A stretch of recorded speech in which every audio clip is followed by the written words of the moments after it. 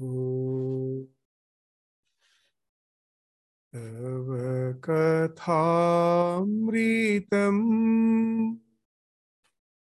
तप्तजीवनम्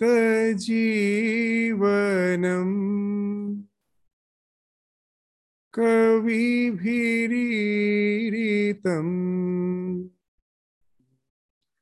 कल्मषापहम्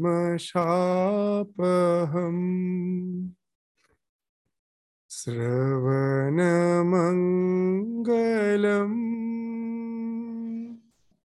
श्रीमदाततम्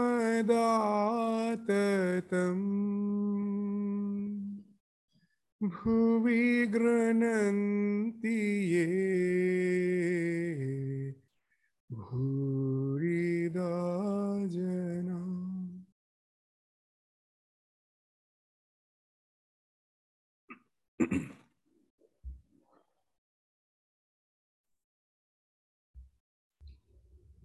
So as in the last class we were discussing that Sri Ramakrishna was what he was saying about the six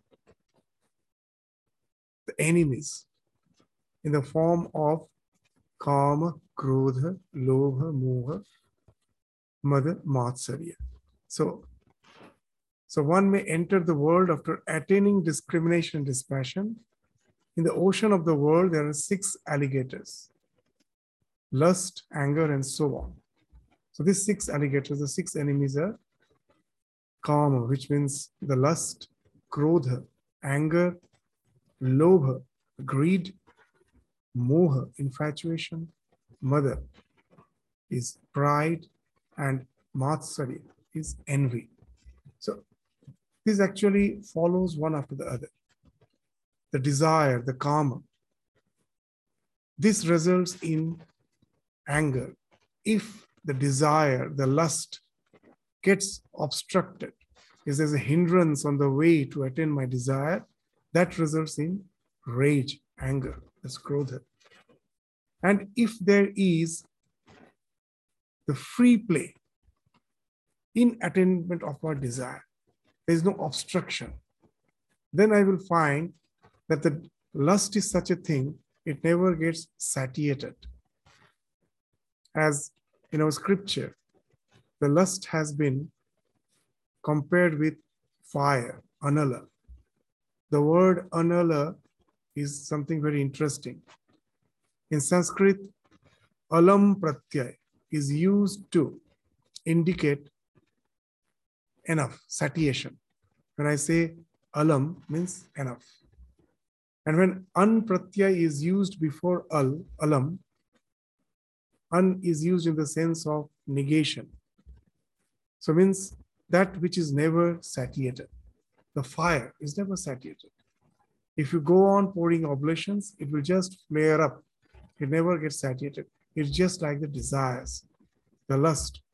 The more you try to fulfill the desires, the more you will find it has become unsatiable.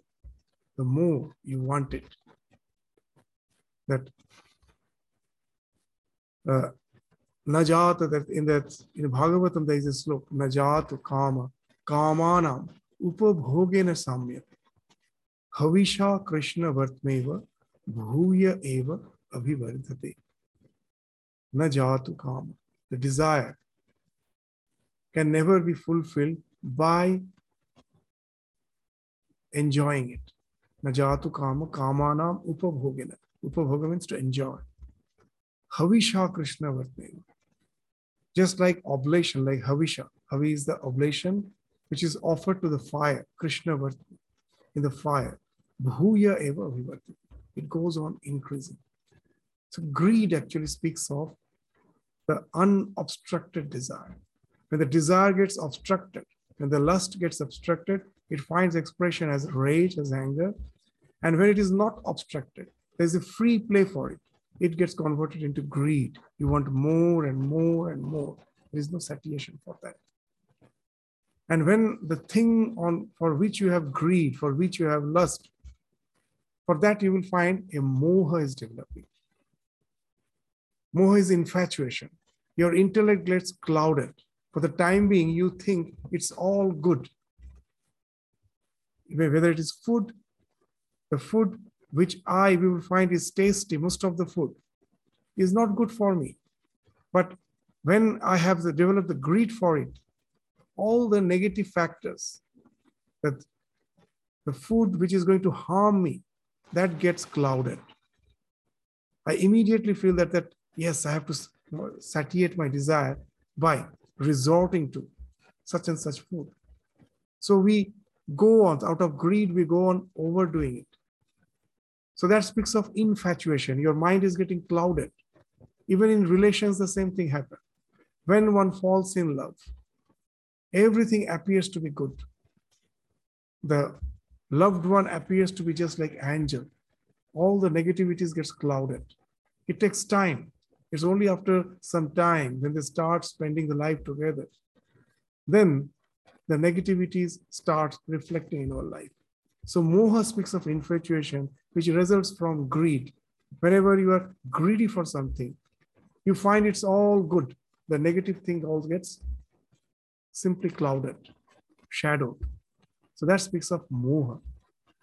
And when I have resort to my objects of desire, I can fulfill them. That gives me a sense of pride. Oh, others, I have won the rat race. Others cannot resort to it. I can resort to it. That gives a sense of false pride. And if I cannot resort to it, first, it finds experience as anger. And even if I find that with my anger, I can do nothing.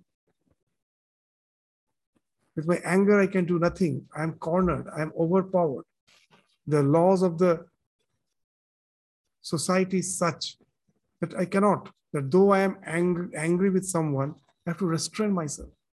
And then we find that the anger finds expression as envy, matsarya. And I cannot do anything to that person. I cannot harm, even if I'm angry. So now, just simply like, it's like the inner rust, you're rusting within. It comes in the form of envy. So everything as such, the root cause is the desire, the kama. From the kama comes krodha, from krodha the lobha, from that the moha, mada, matsarya. So these 6 enemies. And what's the cause of desire? That's ignorance. I take the thing which is not going to be permanently with me, which is just a mere flow, any form of objects of desire, whether it is relation, whether it is wealth, whether it is position in life. It's not going to stay with me. But somehow, because of ignorance, I take them to be something permanent. So this ignorance has to be removed by discrimination, that what is real, what is unreal. And when the discrimination is strong, the dispassion naturally follows. That if all these things are just a matter of 2 days, as in a Buddhist tradition, in not only Buddhist tradition, even in Christian tradition, in all the traditions we find, this idea is there. But think of death. We may say the thinking of death is pessimistic. No. The moment I think of death, envy is bound to follow. But if I know that I'm going to die within 2 hours, 3 hours, shall I have any envy for others? Shall I have any desire? All those things are bound to follow. As we take life to be something permanent, for granted. Even for a 95-year-old person, if you ask, that do you want to live? He will say, no. My life is almost over. The next question, if you ask him, are you going to die now? He will say, maybe not. Maybe some few more years are still there. No one feels that way, that his death is just lurking. It is just there. Anytime you can be overcome by death. We never feel that. We take somehow this life to be as if it will be going on. And as we are not aware of it as the flow, that's the first ignorance. Because of that, all the 6 enemies prevail over me. The desire comes, the rage comes, the greed comes, infatuation, pride, envy. All those things comes one after the other. So that's why Sri Ramakrishna, how nicely is saying, one may enter into the world after attaining discrimination and dispassion. But always the discrimination. That Swami Vivekananda in Velur Math, when he was instructing the novices, the new brahmacharis, those who aspire to be sannyasis, they have just joined. He asked them, do you know what is sannyasi? So they were all quiet. They were just expecting Swami Vivekananda himself to answer. And after some time, Swami Vivekananda's answer was very cryptic. The sannyasi is the one who loves death. And the very next moment he cleared. That doesn't mean that he will commit suicide. He knows for certain that death is inevitable and lives the life accordingly. The moment, if you really feel that within this, I have only a few more days, can there be any desire? Can there be any envy? They're bound to fall off. So if life is a flow, if something behind that is something permanent, why not aspire to be identified with that and not to be too much involved with the flow? That, okay, the flow is going on as a part, as I am placed in this situation of life, I carry on with my responsibilities. I carry on with all my duties, but with a sense of dispassion, with that discrimination always in my mind. So that's why he's saying that you have to smear yourself with the turmeric of discrimination and dispassion. That there is that idea, that the notion which is prevailing, that if you smear yourself with turmeric, and then you go for a dip into the river, the alligators are somehow repelled by the turmeric. They won't come near you. So the song which Sri Ramakrishna sang previously, in that the idea was that smear yourself with the turmeric of discrimination and dispassion. And then these 6 alligators cannot come near you. And that's the thing which Sri Ramakrishna is explaining, what he has sang, that one may enter the world after attaining discrimination and dispassion. In the ocean of the world, there are 6 alligators, lust, anger, and so on. But you need not fear the alligators if you smear your body with turmeric before you go into the water. Discrimination and dispassion are the turmeric. Discrimination is the knowledge of what is real and what is unreal. It is the realization that God alone is real and eternal, and that all else is unreal, transitory, impermanent. And you must cultivate intense zeal for God. You must feel love for Him and be attracted towards Him. The gopis of Vrindavan felt the attraction of Krishna. So then, after giving the example of the gopis, Sri Ramakrishna will now sing a song which exemplifies the love the gopis had, especially Radha had, towards Krishna. It's a song which Radha is singing. So what's the song? Let me sing you a song, Sri Ramakrishna says. And the translation of the song in the gospel goes like this. Listen, the flute has sounded in yonder wood. There I must fly, for Krishna waits on the path. Tell me, friends, will you come along or no? To you, my Krishna is merely an empty name. To me, he is the anguish of my heart. You hear his flute only with your ears. But oh, I hear them in my deepest soul. I hear his flute calling, Radha, come out.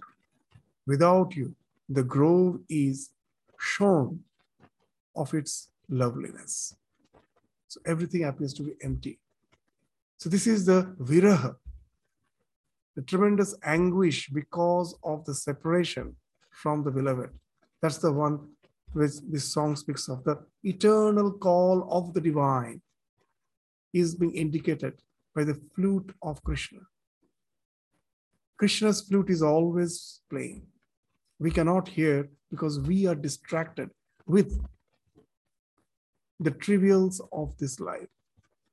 The Krishna's flute is always playing. He is the one who is always calling us. But we, even if we somehow feel attracted towards the religion, we will find that sometimes it is just, as Swami Vivekananda used to say, that for most of us, spirituality is just a hobby. It is like just an antique among many collections. I have the habit of collecting various antiques.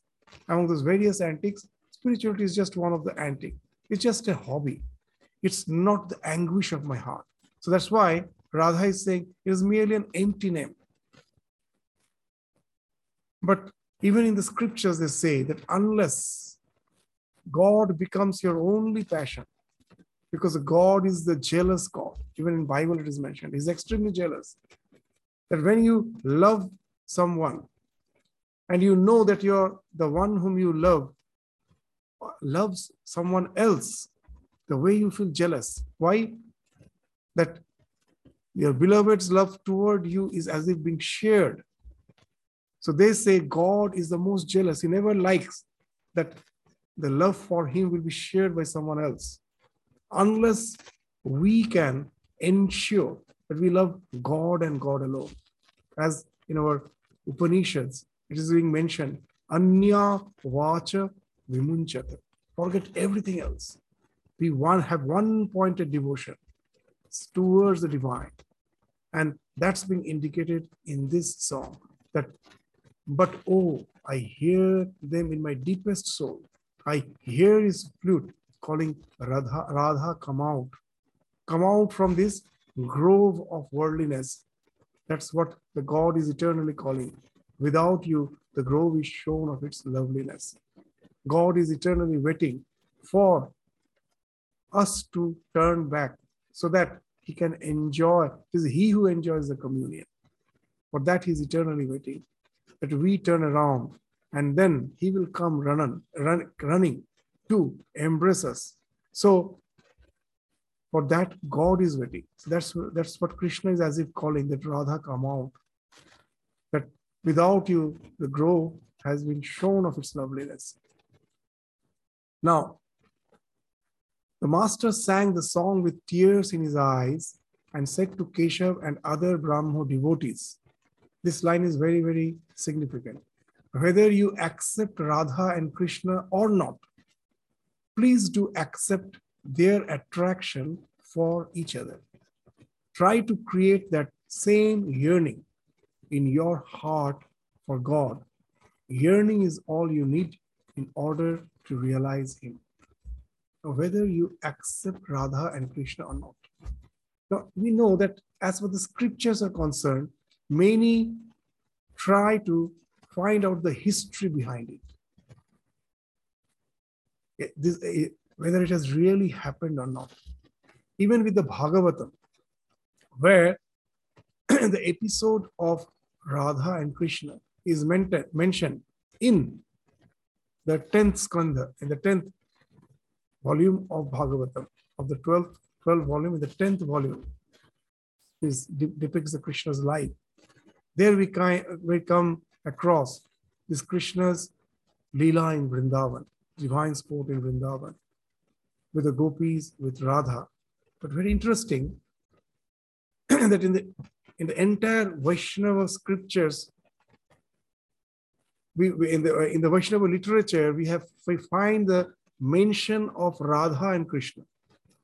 But the core scripture from where the other scriptures has derived is the Bhagavatam. That's the core scripture. There is no mention of Radha. Very interesting. There's no mention of Radha. In one sloka, in only one sloka, what that sloka says? Anaya radhita nunang bhagavan haririshwara yanno vihaya govinda prito yam anayat raha. So what actually speaks? Anaya radhita nunam. So a particular gopi who has perfectly worshipped the all-powerful God. Anayo aradhita. means aradhana. He has done aradhana, aradhito, anaya, a special way, with full intensity. Krishna left all other gopis and with her and her alone went into the deep forest. So that's the thing, that here in that sloka, that word anaya aradhita is there. From there, the later Vaishnava scriptures have spoken that the one with whom Krishna went into the grove, leaving all other, as she had a special devotion for Krishna, that from the word aradhana, the word Radha came. But the word name Radha as such is not there in Bhagavatam. There are a lot of interpretations to say that actually it is Radha, but whatever it is. And now the question comes whether this Radha character, the name Radha, that character is historical, because we don't find the name mentioned in the scriptures. So Ramakrishna, because this is the thing with which a lot of arguments were going on in the society. So Ramakrishna, what he's saying is something interesting, that whether you accept Radha and Krishna or not, please do accept their attraction for each other. So whether that word, that character Radha, the name Radha, that character which has been spoken of as the one who has a special devotion for Krishna, that character's name is really Radha or not, we don't know. But there was one who had really an intense devotion for Krishna. That's, of course, mentioned in Bhagavatam. Whether her real name is Radha or not, forget about that. So let us forget about the authenticity of that name, of that character, but that intense devotion which has been spoken of. That alone has to be considered, because that what it speaks of, the one among all the gopis who had that special devotion for Krishna, Krishna left all and took her. With her, he went into the grove, as if she is the real companion. So that speaks of the criteria in our spiritual journey, that unless we have that intense devotion, where our devotion becomes one-pointed, everything falls off, the yearning becomes intense, then only God, the jealous God, who, as we were saying, who never likes that the love for him be shared, when he finds that special, intense yearning is there, then only he will accept us. He will come and embrace us. Then only that communion with the divine is possible. So that's what is being indicated here. Said, what? Whether you accept Radha and Krishna or not, please do accept their attraction for each other. Try to create that same yearning in your heart for God.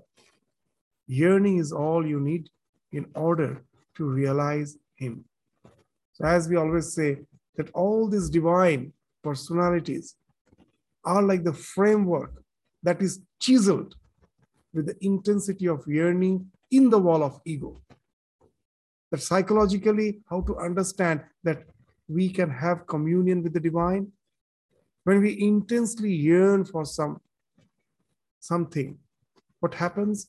Our mind becomes so focused, everything else falls off. All the distractions falls off. We find that when we are focused to certain things, the distractions falls off. Not only that, if we are really passionate about something, if I'm passionate about the painting which I am doing, or some artwork, or the thing which I like I'm doing, I will find that first all the distractions falls off, and then even my bodily feelings in the form of hunger, thirst, they fall off.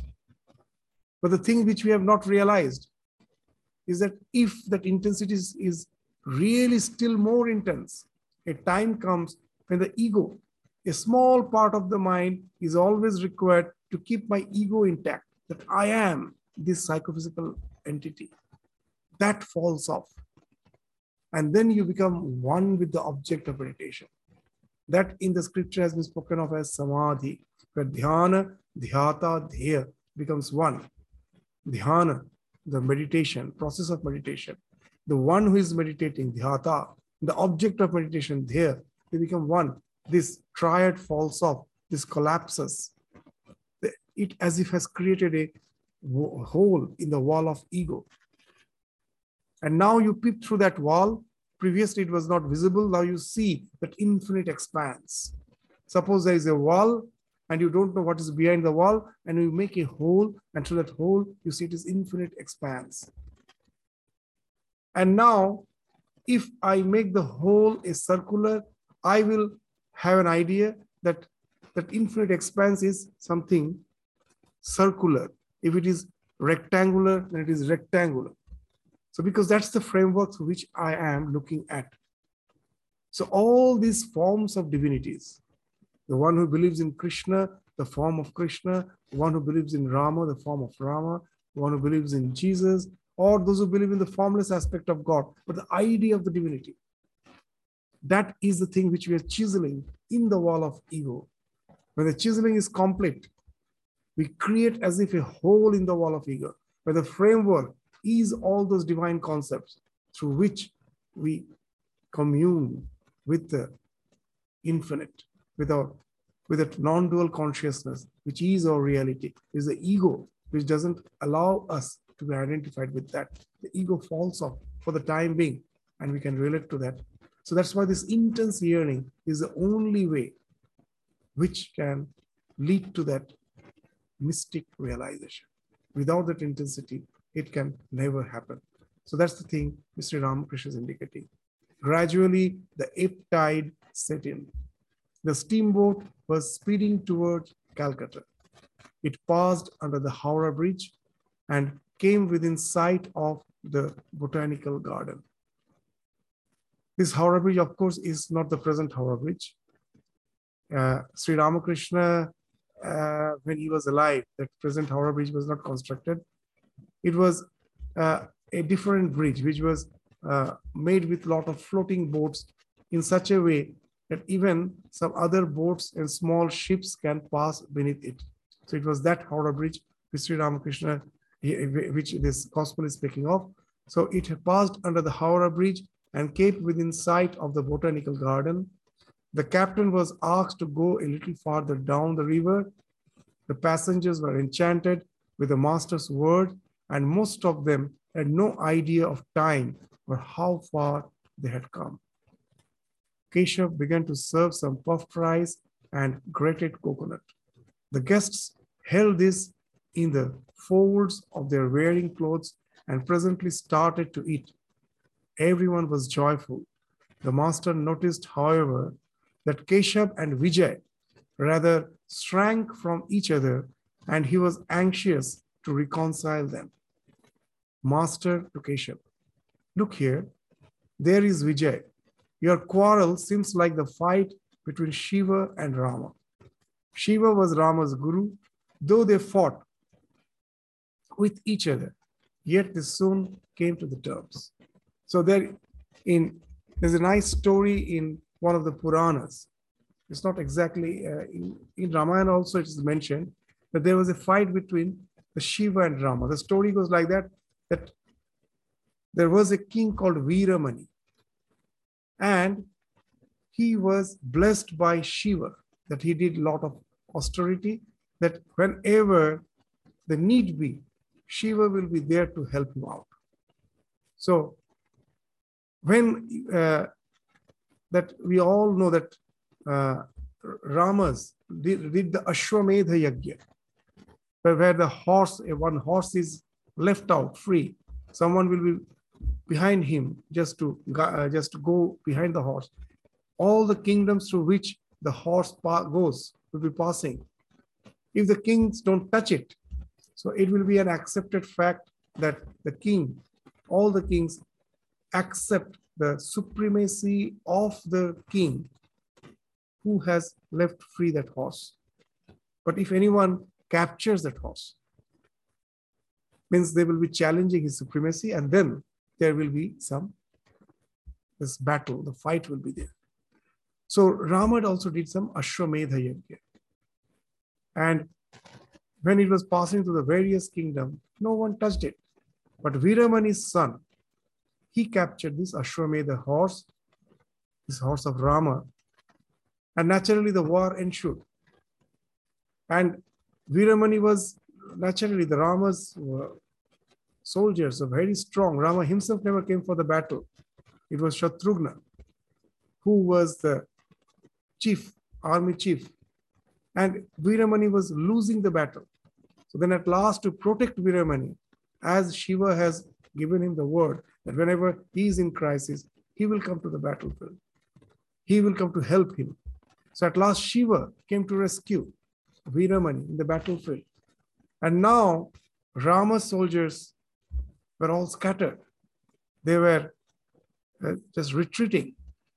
Now at last, Rama himself had to come to the battlefield to find Shiva, his own guru, in front of him. So now Rama, when found his guru, first he just surrendered his weapons. He told, I cannot fight with my guru. Then Shiva told, so see, there is no way. I am also helpless. I have to fight with you because I have just given him words that whenever Veeramani is in need, I will help him. So there is no way. I am in the battlefield, so I have to fight with you.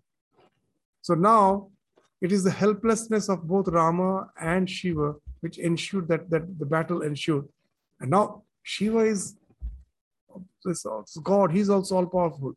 At last, Rama exhausted all his weapons, but in no way he could overcome or win over Shiva. But the last resort was he, as a boon from Shiva, got the Pashupata Astra that was given by Shiva. That is extremely powerful. It has the power to just destroy the entire creation. Rama, at last, finding no other way, when he has exhausted all his weapons, he discharged the Pashupata Astra, which he has got from Shiva, on Shiva. It was granted by Shiva himself. And now, this Pashupata Astra, which was granted by Shiva, it couldn't harm Shiva. It just merged in Shiva. But in the meantime, Shiva was highly pleased by Rama's skills. After all, he also has tremendous devotion for Rama. They both had this mutual devotion for each other. So at last, Shiva was highly pleased by the Rama's skill and he asked for boon. And now Rama prayed for the revival of the entire army which Shiva granted. That the entire army with those who were killed, Bharat's son was killed, they were all revived back. And then Rama and Shiva just came to reconciliation. So that's the story. But what Sri Ramakrishna is saying here, that though they fought with each other, yet they soon came to terms. But the grimaces of the ghosts, the followers of Shiva, and the gibberish of the monkeys, the followers of Rama, would not come to an end. Now, if you see the monkey, it is always restless. Just it will turn around, itch its back on the left side, again turn around, itch its legs on the back, right, scratch its head, as if someone is constantly disturbing it.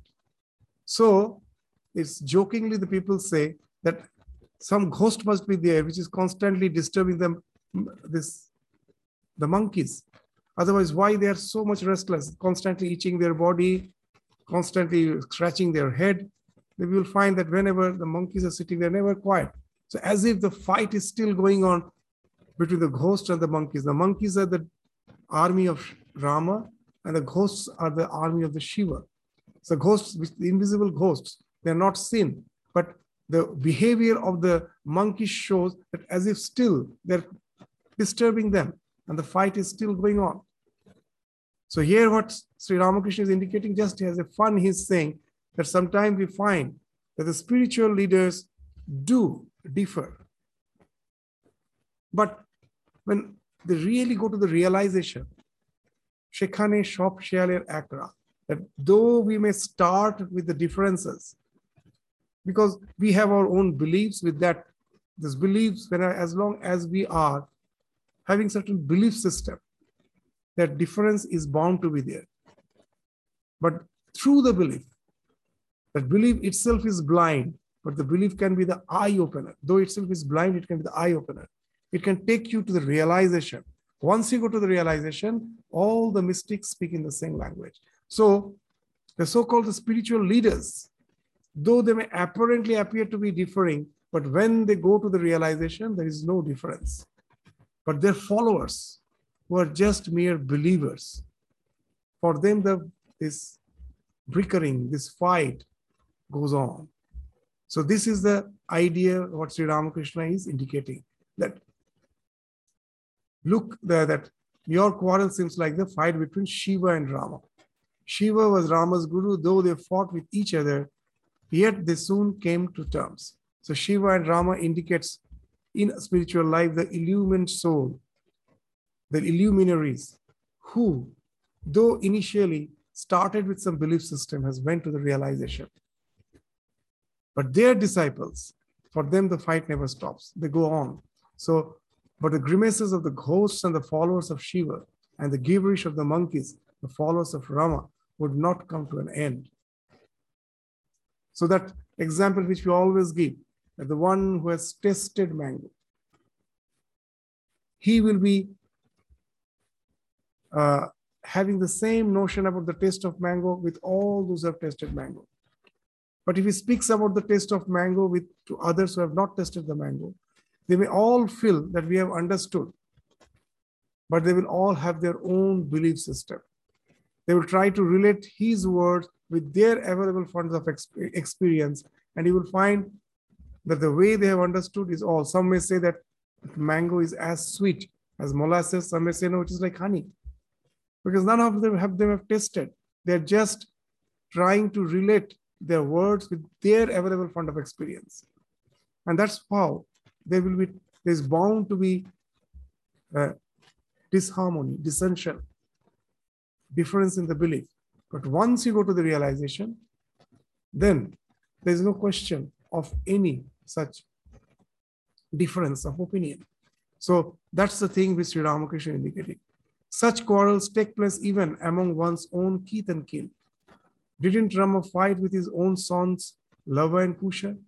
Again, you must have noticed how a mother and daughter living together and having the same spiritual end in view observe their religious fast separately on Tuesdays, each on her own account, as if the welfare of the mother were different from the welfare of the daughter. But what benefits the one benefits the other. It is like you have a religious society and Vijay thinks he must have one too. But I think all these are necessary. That these various religious, differences, which because of the differences, various denominations, they are necessary. Why? Because we are not of the same temperament. Each and every human being is different. So there should be, as Swami Vivekananda once indicated, that I will be the happiest person when the number of sects equals to the number of human beings. Each and every one should have his own way of belief, because not a single human being is in any way just same to others. We all are unique. We all, even though we may profess that we are all believing the same religion, you just go and discuss with them that what you feel about your religion. You will find he has his own set of beliefs. He has his own way of understanding the truth. Even after the same lecture, people go out and you discuss, you will find all have understood in their own way. We can never be all having the same system of belief. So as per our temperament, it is all okay that when we are believing, as per my temperament, as per my samskaras, let me have my own philosophy. But that at last should take me to the realization where there is no difference.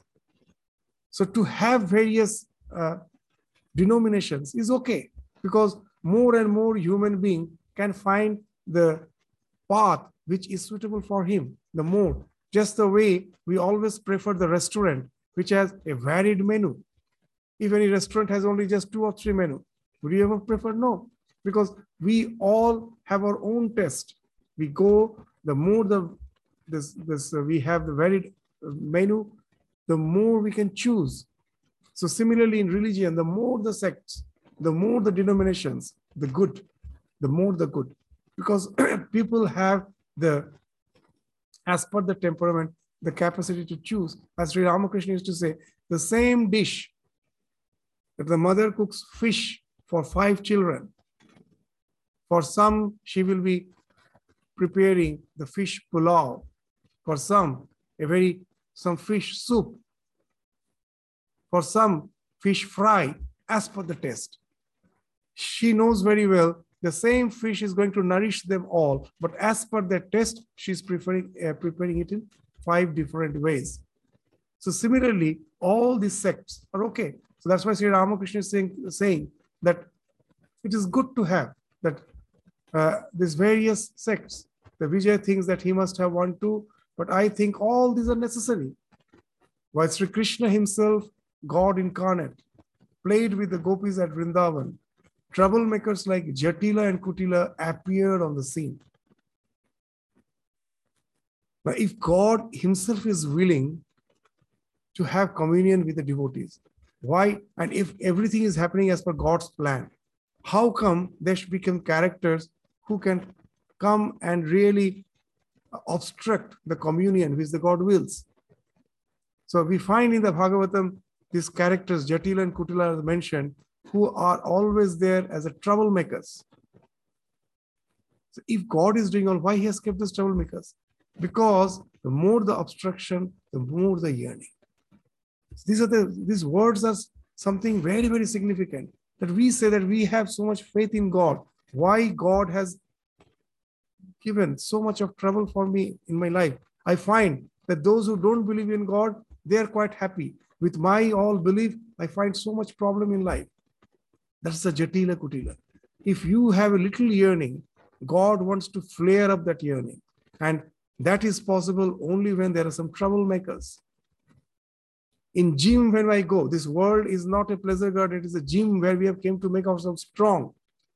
When in gym, when I go, if I am just flexing my muscles, if I am just exercising with some weight, against some weight, after a few days, I find that weight is not sufficient. I can easily work on it. What will I do? I will go for some more weight. The previous weight becomes lighter. I will go for more weight, so that now I can build up strength more. So similarly in spiritual life, in our life, the more we develop the devotion towards God, we will find the more obstruction is coming. The Jatila and Kutila must be there, so that our yearning develops, gets more intensified. So the weight is increased. You intensify your yearning more and more, so that at last it will lead to the realization. So we have to take them in a positive sense.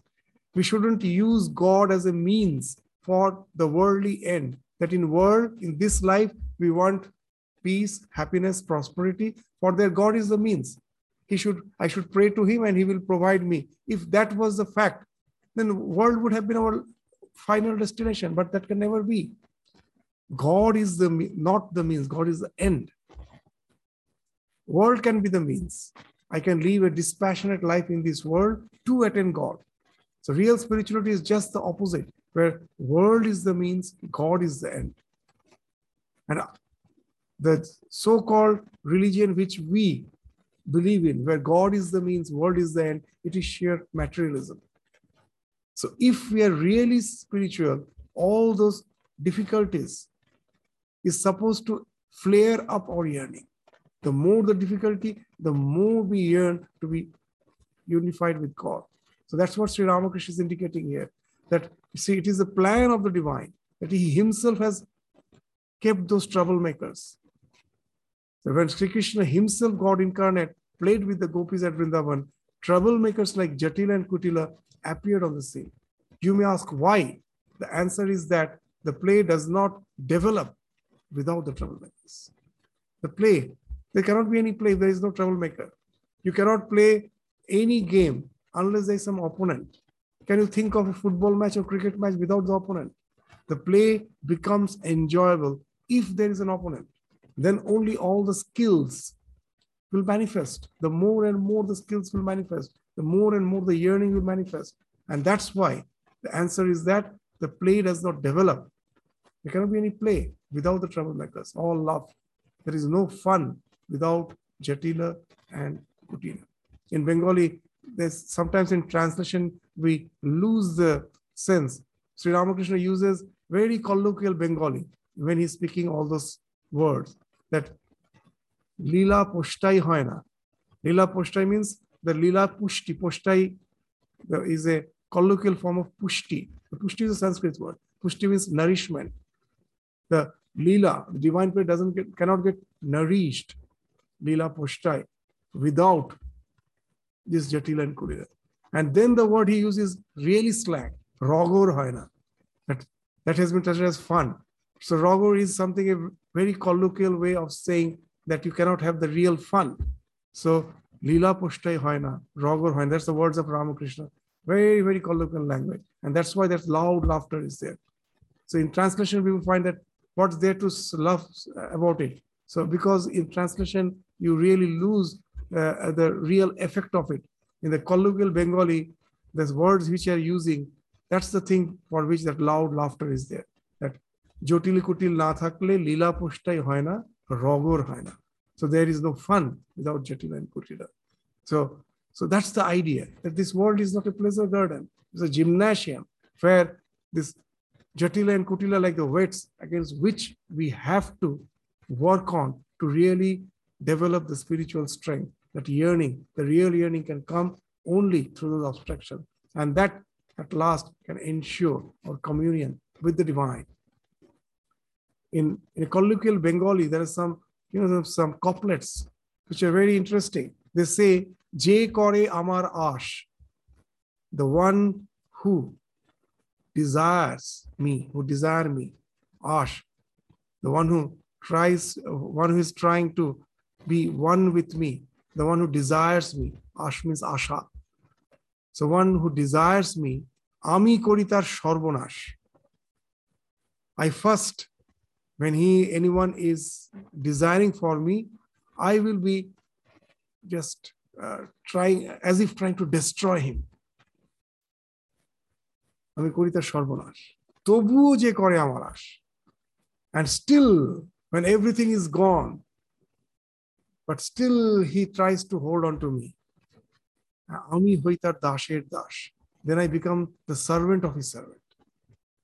So if you desire God, first it will come. You read the life of Jesus, Buddha. When they were yearning for God, first the devil comes, the evil comes. They try to lure him, tempt him. Mara comes to Buddha. Everywhere we find the same thing. And still, when they can be so strong to ignore them, and then only the God reveals to them. In all the religion, you will find that's the thing which is mentioned. When Jesus is trying to have divine communion, first you find the Satan is coming to lure him. The same thing in Buddhism also we find. In all the religions, this is the idea. That first, why it happens? Because when I'm trying to really focus my life, focus to the path of the divine, first, the mind, which is full of this samskaras, they first run havoc. They all will be popping up in my mind. I have to have that patience. They have to be cleansed off so that the sarvarthata gets converted into ekagrata, at one-pointedness. So at the beginning, we are all bound to go through that stage of the cleansing. We have to be patient that time. In Christianity, it is called the dark night of the soul. We all have to go through this dark night before we see the light.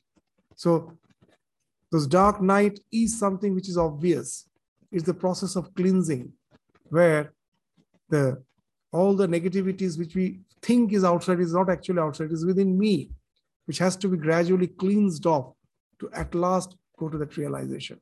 So that's the thing which Sri Ramakrishna is indicating, that all these obstructions are necessary because it increases our yearning, and that yearning at last will take us to that ultimate realization. Ramanuja upheld the doctrine of qualified non-dualism, but his guru was a pure non-dualist.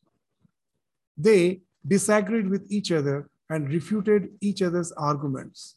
That always happens. Still, to the teacher, the disciple is his own. So from the various angles, Sri Ramakrishna is speaking that the difference can be there, but that in no way should speak of quarrel and fight. That let the difference be there, but at last it should take to the reconciliation, realization, reconciliation. So even there can be by saying that Ramanuja's teacher and Ramanuja disagreed. What he's saying that when we go to the teacher, it may so happen that because of our lack of proper understanding, there may be the difference of opinion. But as we start progressing in spiritual life, we will find that all those differences are falling off. They're falling off. So that's why the word Shraddha has very significance. What Shraddha means? Faith in the words of Guru, faith in the words of the scriptures. What it speaks of, that when I go to the Guru, at the beginning, his words may be something baffling for me, because I am yet to reach the state realization from which he is speaking. So the differences can be there. But let me have faith and try to, that's what you say, that go on cogitating upon the truths which has been spoken of.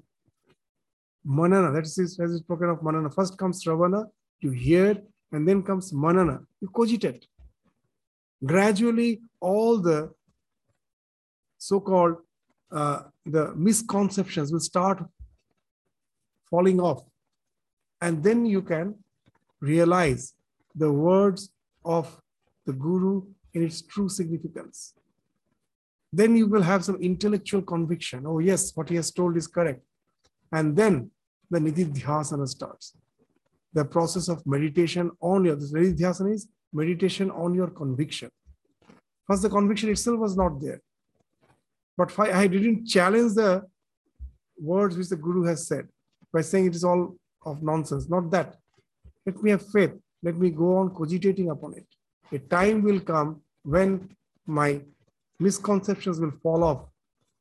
And then I can relate to the words, and then the real spiritual journey, the Nididhyasana start. It's meditating on the words of the your intellectual conviction.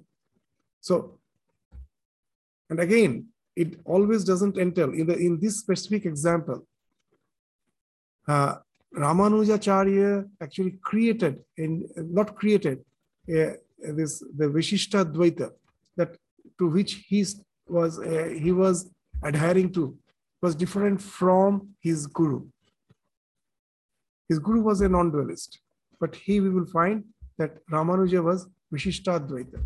So here also another important thing, that though we differ, but still we can accept the fact that he is also speaking the truth. He is also true. I am also true. How? In Sanskrit, we generally loosely translate the word darshana as philosophy. But darshana actually means perspective. If I just translate it as philosophy, it makes no sense. Darshana, to see, it means perspective. With a simple example, we will try to understand. Just take your own house. You take a photograph of your house from the east, and you take another photograph from the west, then take another from the north, from the south.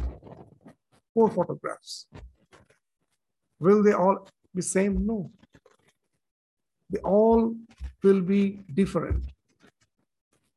They won't be the same.